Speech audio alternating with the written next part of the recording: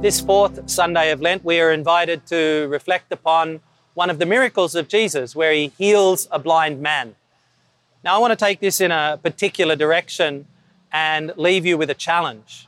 Because when Jesus heals a blind man, it's a spectacular miracle. We don't see the normal medical profession saying to someone who is blind, "Oh, come to me and we will heal you." Normally, sometimes they can.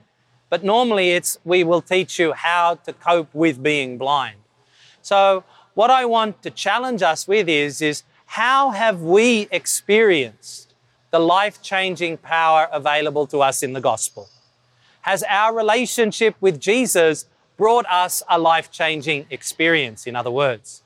And to say to you, that's the way it should be in our lives. We should know and experience Jesus, the Holy Spirit, the Father, our faith, as something that can change our perspective on life, change our experience of life, call us into a new way of living.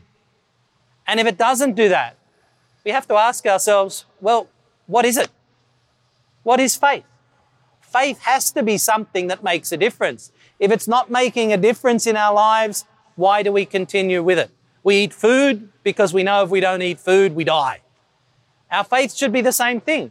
We enter into a faith relationship with Jesus, a personal relationship with Him, in order to avail ourselves of what that means. And that means access to victory over sin and death. That means access to the gifts of the Holy Spirit. That means access to the power of Christ to change our lives. Look at Paul. Paul is a persecutor of Christians. Paul is on his way to Damascus to either put him in jail or have him killed. But he encounters Jesus on the road, and it's not a 180-degree turn. It's a let's spin around 5 times and change everything turn. It's a let's do the lotto balls thing and completely change our perspective on our faith.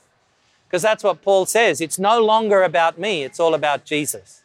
And that's what our faith should be bringing us towards, a life-changing encounter with the person of Jesus. So personal relationship language shouldn't be cliche. It shouldn't be a cliche. It should be the reality that we experience in our lives. So let's open our hearts and ask Jesus to change our lives. Let's not be afraid. Let's open our hearts to the Holy Spirit and let Him change us for the better.